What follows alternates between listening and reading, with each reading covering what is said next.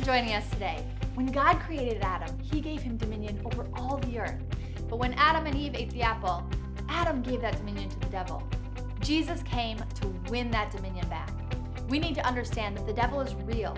He comes to steal, kill, and destroy, and he will only flee when we resist him.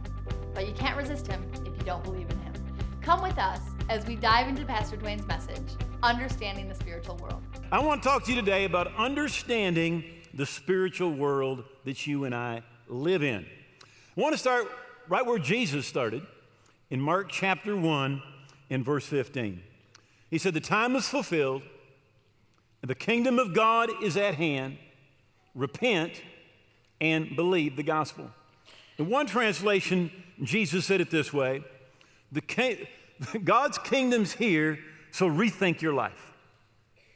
God's kingdom is here, so rethink your life. He said, because of the reality of the kingdom of God, he said, you need to rethink everything about your life. In 1 John 5:19, it says, "We know for a fact." Now, some of you are going to wonder about this, but this is a spiritual fact, that we're of God, and the whole world around us lies in the power of the evil one, opposing God and his precepts. You know, a lot of us live as if there was no such thing as a devil. And really, there is one place in your life you need to give the devil a place, and that is in your theology. You need to recognize that there is a devil. The Bible says that he is your enemy. He goes about like a roaring lion, seeking whom he may devour. And he devours ignorant people. He devours people that act like he does not even exist. Living Bible says he has rescued us out of the darkness and gloom of Satan's kingdom and brought us into the kingdom of his dear Son. Way's translation, he's rescued us from the tyranny of darkness. Barclay, from the grip of the power of darkness. My favorite translation, Jordan. It was the Father who sprang us from the jailhouse of darkness and turned us loose into the new world of his beloved Son. Another translation, Weiss, who delivered us out of the tyrannical rule of darkness. You need to understand that the devil hates you. He hates you because God loves you. He hates God and he can't hurt God. So what he wants to do is hurt what God loves. And God loves you. And many scholars believe there's another reason he hates you so much is because you're taking his job. You may not realize it, but Ezekiel chapter 28 would lead us to believe that what Satan did in heaven was he was like the choir director. The Bible talks about it having musical instruments in his body. But when he got kicked out of heaven, he lost his job. And how many of you know you and I, we're going to go, and what we're going to be doing, we're going to be taking his place. We're going to be worshiping. How many of you know you hate that guy that took your job? And in a sense, you and I were taking the devil's job, right? He hates us for it. I want to go back to the beginning, Genesis chapter 1, verse 26. And this is going to be very, very basic, very, very elementary. But yet, as Peter said, he said, as long as I'm alive, I'm going to make sure that you are reminded of these things. So God said, let us make man in our image according to our likeness. Let them have dominion over the fish of the sea, the birds of the air, over the cattle, over all the earth, over every creeping thing that creeps on the earth. So when you were created, God created you to have dominion. That's what you were created for, to have dominion over this earth, in fact, over every creeping thing. And so you probably heard me say it, but you have authority over all creeps. Because God gave you dominion over creeps, everything that creeps. Then he said in Genesis chapter 2, God took him, put him in the Garden of Eden to tend, guard, and keep it. To tend, guard, and keep it. And I would like to say that you have that very same responsibility in your life, in your family, and in your world. You have that same responsibility that God gave to Adam, to tend, to guard, and to keep. In fact, in Luke chapter 4, Jesus is being tempted by the devil. The devil takes him up to a high mountain, shows him all the kingdoms of the world in a moment of time, and the devil said to him, all this authority I will give you and their glory, for it has been delivered to me, and I can give it to whomsoever I wish. Therefore, if you'll worship me, all will be yours. Now, he said all of the glory, the dominion of all the nations of the earth, he said, it's been given to me. Now, if the devil is lying, there's no temptation. So the devil says, all of the glory, the dominion of the earth, he said, I've got it. And he said, it's been given to me. The question is, who gave it to him? The answer, Adam. What Satan did when Adam and Eve sinned is he took their dominion. God had given them the earth. They were to have dominion over all the earth. In Psalms 8, it said that God had put all things under their feet. All right? So Adam and Eve lost their position, and Satan came in and he took that dominion. Of course, Jesus came to get it back. For this purpose, the Son of God was manifest, that he might destroy the works of the devil. Luke 10, verse 19, Jesus said, behold, I give you authority to trample on serpents and scorpions over all the power of the devil, and nothing shall by any means hurt you. All the power of the enemy. That's who the devil is. The devil is the enemy of your soul and of your life. And you need to confront him. What you and I need to do is we need to demonstrate the victory that Jesus obtained at the cross. Because the devil does not play fair. He just doesn't play fair. So the Bible says in Mark 3 and verse 13, they, the disciples, drove out many demons. In other words, they drove them out.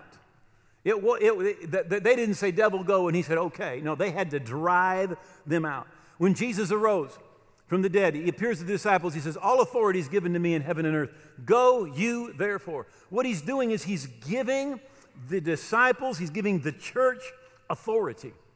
That authority that he had.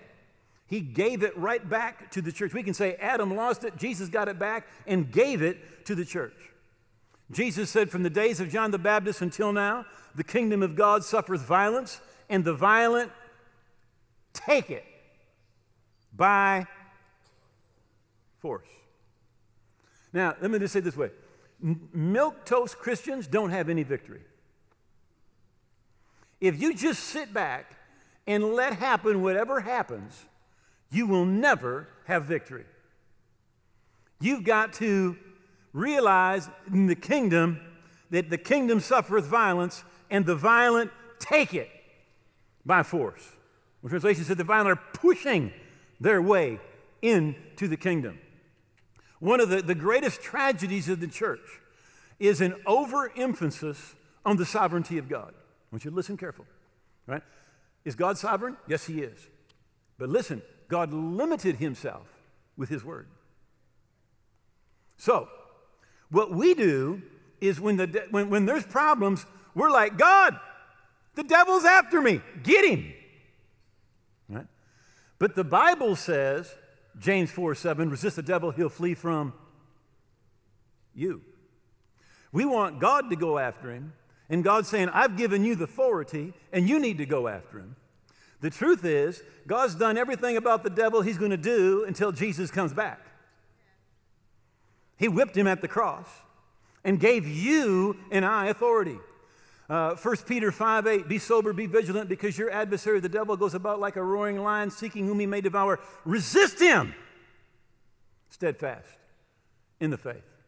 The Bible says resist, he'll flee. And again, the last time he fled is the last time you resisted. And if you just sit back and you think all that God wants for you is going to happen in your life, you are dead wrong. Because the kingdom of God suffereth violence, and the violent take it by force. You cannot just sit back and think, oh, everything God wants is going to happen. Jesus described the devil this way in John 10:10, the thief only comes to steal, to kill, and to destroy. But I've come that you may have life and have it abundantly. In fact, right here is a great theological statement that we should make. The thief comes to steal, kill, and destroy. Jesus said, but I've come that you might have life and have it abundantly. Just so that there's no confusion, I want you to repeat this. Good God, bad devil. Now, if you understand that, and I don't mean to be funny, but if you understand that, you understand more than 90% of theologians. Good God, bad devil. Right? In James chapter 1, it says that every good gift, every perfect gift comes down from the Father of light, in whom there is no variation or shadow of turning. God does not have bad days and do bad things. Every good gift, every perfect gift comes down from the Father of light, in whom there is no variation, not even a shadow of turning. Acts 10:38, how God anointed Jesus of Nazareth with the Holy Spirit and power, who went about doing good. Why? Because God's with him. Went about doing good, healing all who were oppressed of the devil, for God was with him. So everybody who Jesus healed, ultimately, if you were to trace that sickness back, you can trace its roots back to the devil.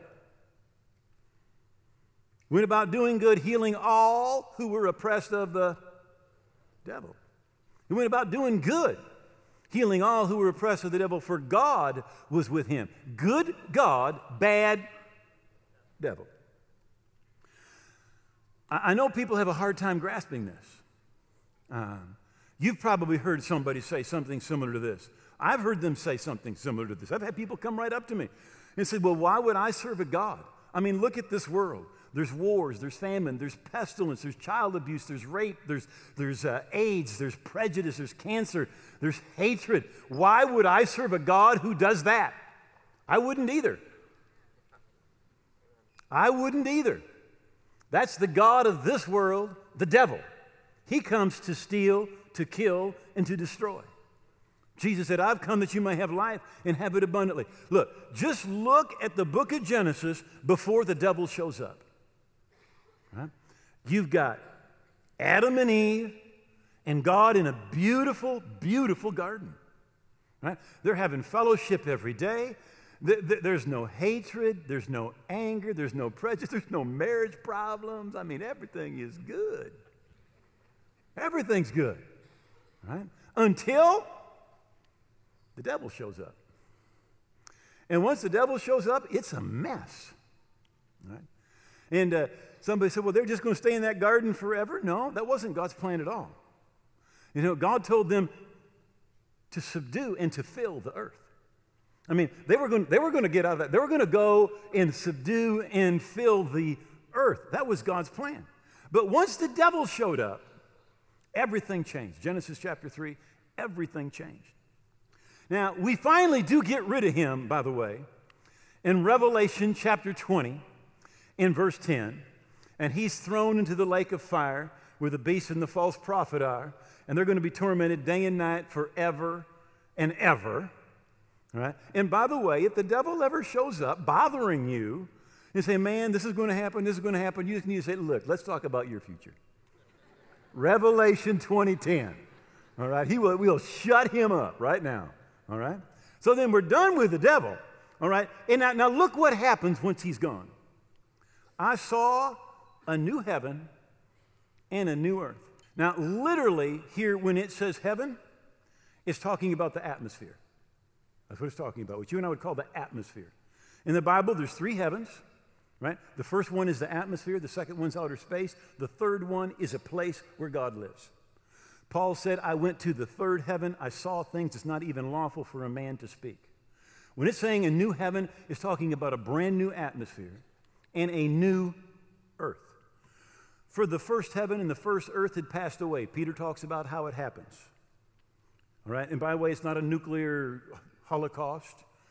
God destroys the earth with fire. The Bible says every element will melt.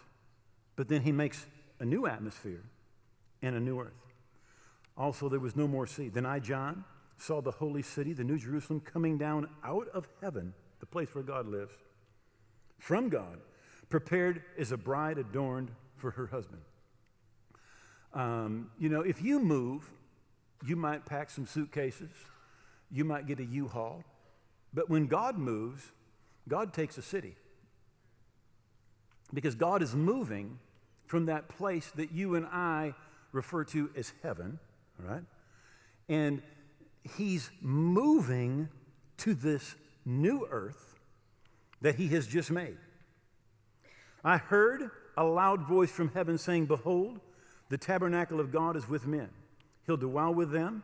They shall be his people. God himself will be with them and be their God. He'll wipe away every tear from their eye. There will be no more death or sorrow or crying. There'll be no more pain, for the former things have passed away." Now, once we're rid of the devil, sickness, disease, pain, death, famine, you name it, it's gone. There was none before he was here, and there's going to be none once he's gone. All right? That is good news. That is good news. And this idea, I've talked to people who say, "Well, I don't want to go to heaven. It's boring." Listen, right? According to the Bible, right? You will spend eternity on a brand new earth, and God will take what makes heaven heaven and bring it here, and you will live with him here forever and ever. Now, listen, this earth as it stands right now, it's cursed. I still like it. It's great. It's beautiful. All right? But you know what? The new one, improved one, is going to be like 100 times better.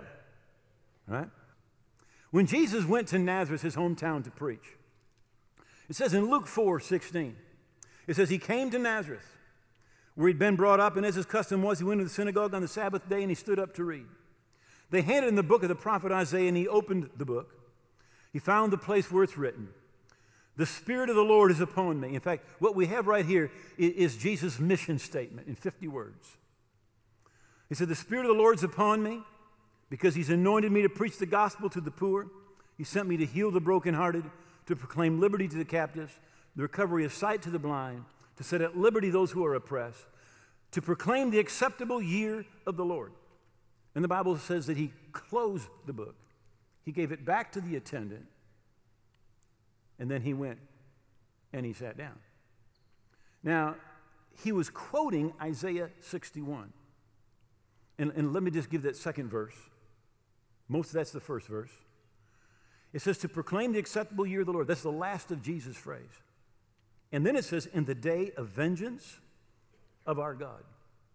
Now, Jesus didn't read that part, right? Because the day of vengeance of our God is often referred to in the Bible as the day of the Lord. That's Judgment Day. Judgment Day. Do you realize that there is a Judgment Day coming? Right? And by the way, when the Bible refers to the day of the Lord, don't think about a 24-hour period, because it's not a 24-hour period. The day of the Lord is the last 3.5 years of human government. Because Jesus is coming back, right? Every New Testament author, everyone, talks about Jesus' return. And when he comes back, he's going to rule and reign. Literally, rule and reign on the earth, right? And that last 3.5 years before he comes back, when God literally judges the earth, the people in this earth, for the ungodliness that they've done, is referred to as the day of the Lord. So literally in one verse, it says the acceptable year of the Lord. We call it the age of grace. The time when anyone and everyone is welcome to come into the kingdom of God, to make Jesus the Lord of their life. But the day of judgment, the day of the vengeance of our God is coming. And at the end, on Judgment Day, the Bible says every knee will bow and every tongue will confess that Jesus Christ is Lord, to the glory of God the Father. In other words, right now, we have an opportunity to join the kingdom, to come on in. But there will be a day when every knee will be forced to bow and proclaim that Jesus Christ is Lord, to the glory of God the Father. Now, I know there's lots of discussion in Christian circles today about heaven, about hell. And I want to just talk to you just for a few minutes about you and about eternity. In 1 Thessalonians 5:23, it says, "May the very God of peace sanctify you completely. May your whole spirit, soul, and body be preserved blameless unto the coming of our Lord Jesus Christ." So you are a trichotomy, right? You are a spirit, you have a soul or a mind, and you live inside of a body. 3 parts. And in a real way, listen, you're a hybrid being. You are a hybrid, right? You buy a hybrid car, and part of it will run on gas, but then you've got an electric motor. They're both there, right? Now, that's what you're like. Animals live in an animal kingdom, and they have a body, and they have a soul or a mind, right? And they can contact this natural world, right? Angels, on the other hand, are spirits, right? They live in and contact that spiritual realm. But you have a physical body, but you are a spirit. So you contact both the natural world and the spiritual world, because there is a part of you that is from both. In fact, in Genesis chapter 2, God formed man out of the ground and breathed into his nostrils the breath of life, and he became a living soul, or an immortal soul. Now, to be immortal means you have a beginning, but you will never have an ending. So when God breathed into Adam, he became an immortal soul. The outward man perishes, but the inward man is made new every day. You see, your spirit, you may be 103 years old, but your spirit is still 16. You're just trapped in this old body. Right? Just trapped. Your spirit never gets old. Never. Right? That's why you will live someplace forever. Solomon dealt with this. This is what he said. He said, where a tree falls, there it will lie, whether to the north or to the south. Now, he's not talking about trees. He's talking about people. He said, when you fall, when you die, instantly you're sealed. You're either right with God or you're not right with God. You see, you don't die and negotiate. The moment you die, you're sealed for all of eternity. Now, let me just close with one last scripture in Hebrews chapter 2. Inasmuch, then, as the children have partaken of flesh and blood. You live in a flesh and blood body. He himself shared in the same. So Jesus came in a flesh and blood body just like yours, that through death he might destroy him that had the power of death, that is the devil, and release those who through fear of death were all their lifetime subject to bondage.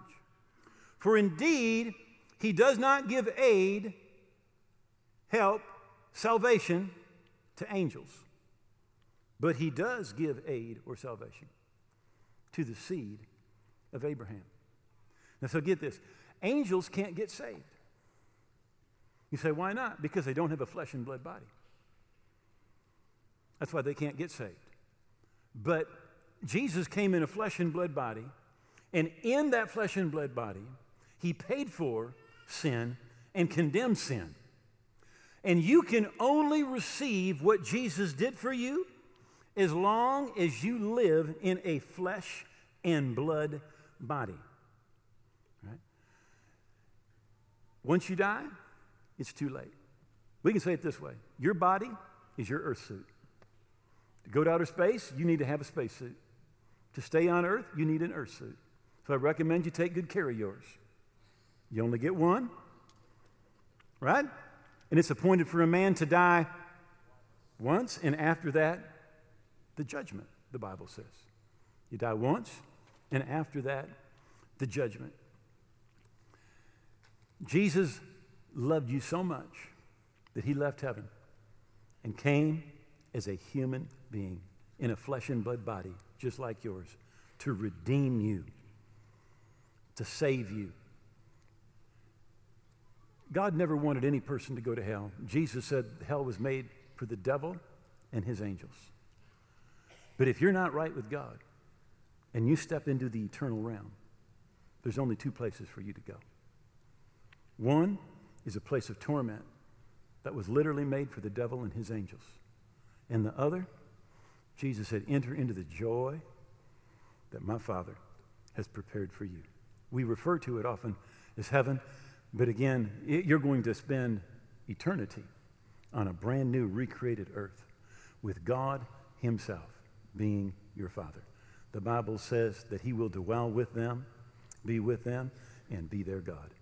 So if you're not where you should be with God, you're away from the Lord, you used to live for him, but you're not living for him now, or if you're that person who says, I just don't know where I stand with God.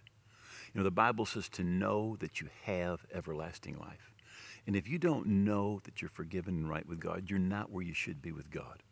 And I want to ask you, if you're not where you should be, you know you're not right, would you bow your head and pray this prayer? If you say, I want to get right with God, make these words your own. Just say, oh God, I believe Jesus died on the cross. I believe his blood paid for my sins. I believe he rose again. I receive him today as my Lord and Savior. I'm going to live for him every day. I thank you, you've heard my prayer, that I'm forgiven, my past is gone, that I'm your child today and forever. In Jesus' name, amen. You know, if you prayed that from your heart, God heard that prayer and you're right with God. And you've just taken your first step into the kingdom of God. Now, I wrote a book I want to send you free of charge, and it is full of bullet points to help you keep on growing spiritually. You can download it for free, or if you'll contact us, we'll send you a copy free of charge. If you just prayed that prayer with Pastor Duane, congratulations. You are making one of the best decisions of your life. You can go to walkingbyfaith.tv and request a copy of the book to be mailed to you. Or you can download it right there. Either way, it's absolutely free. When you check out walkingbyfaith.tv, you can also purchase a copy of today's message, Understanding the Spiritual World, in the WBF store. If this ministry is feeding you and blessing you spiritually, please consider becoming a partner with us. You can go to walkingbyfaith.tv/give and click on the giving option that's right for you. Hopefully, you have a better understanding of the spiritual world now. And as always, we'd love to pray with you or answer any questions you might have. So give us a call, send us an email, or check us out online. We'd love to hear from you. Tune in again next week with Pastor Duane's message, Eternal Destinations.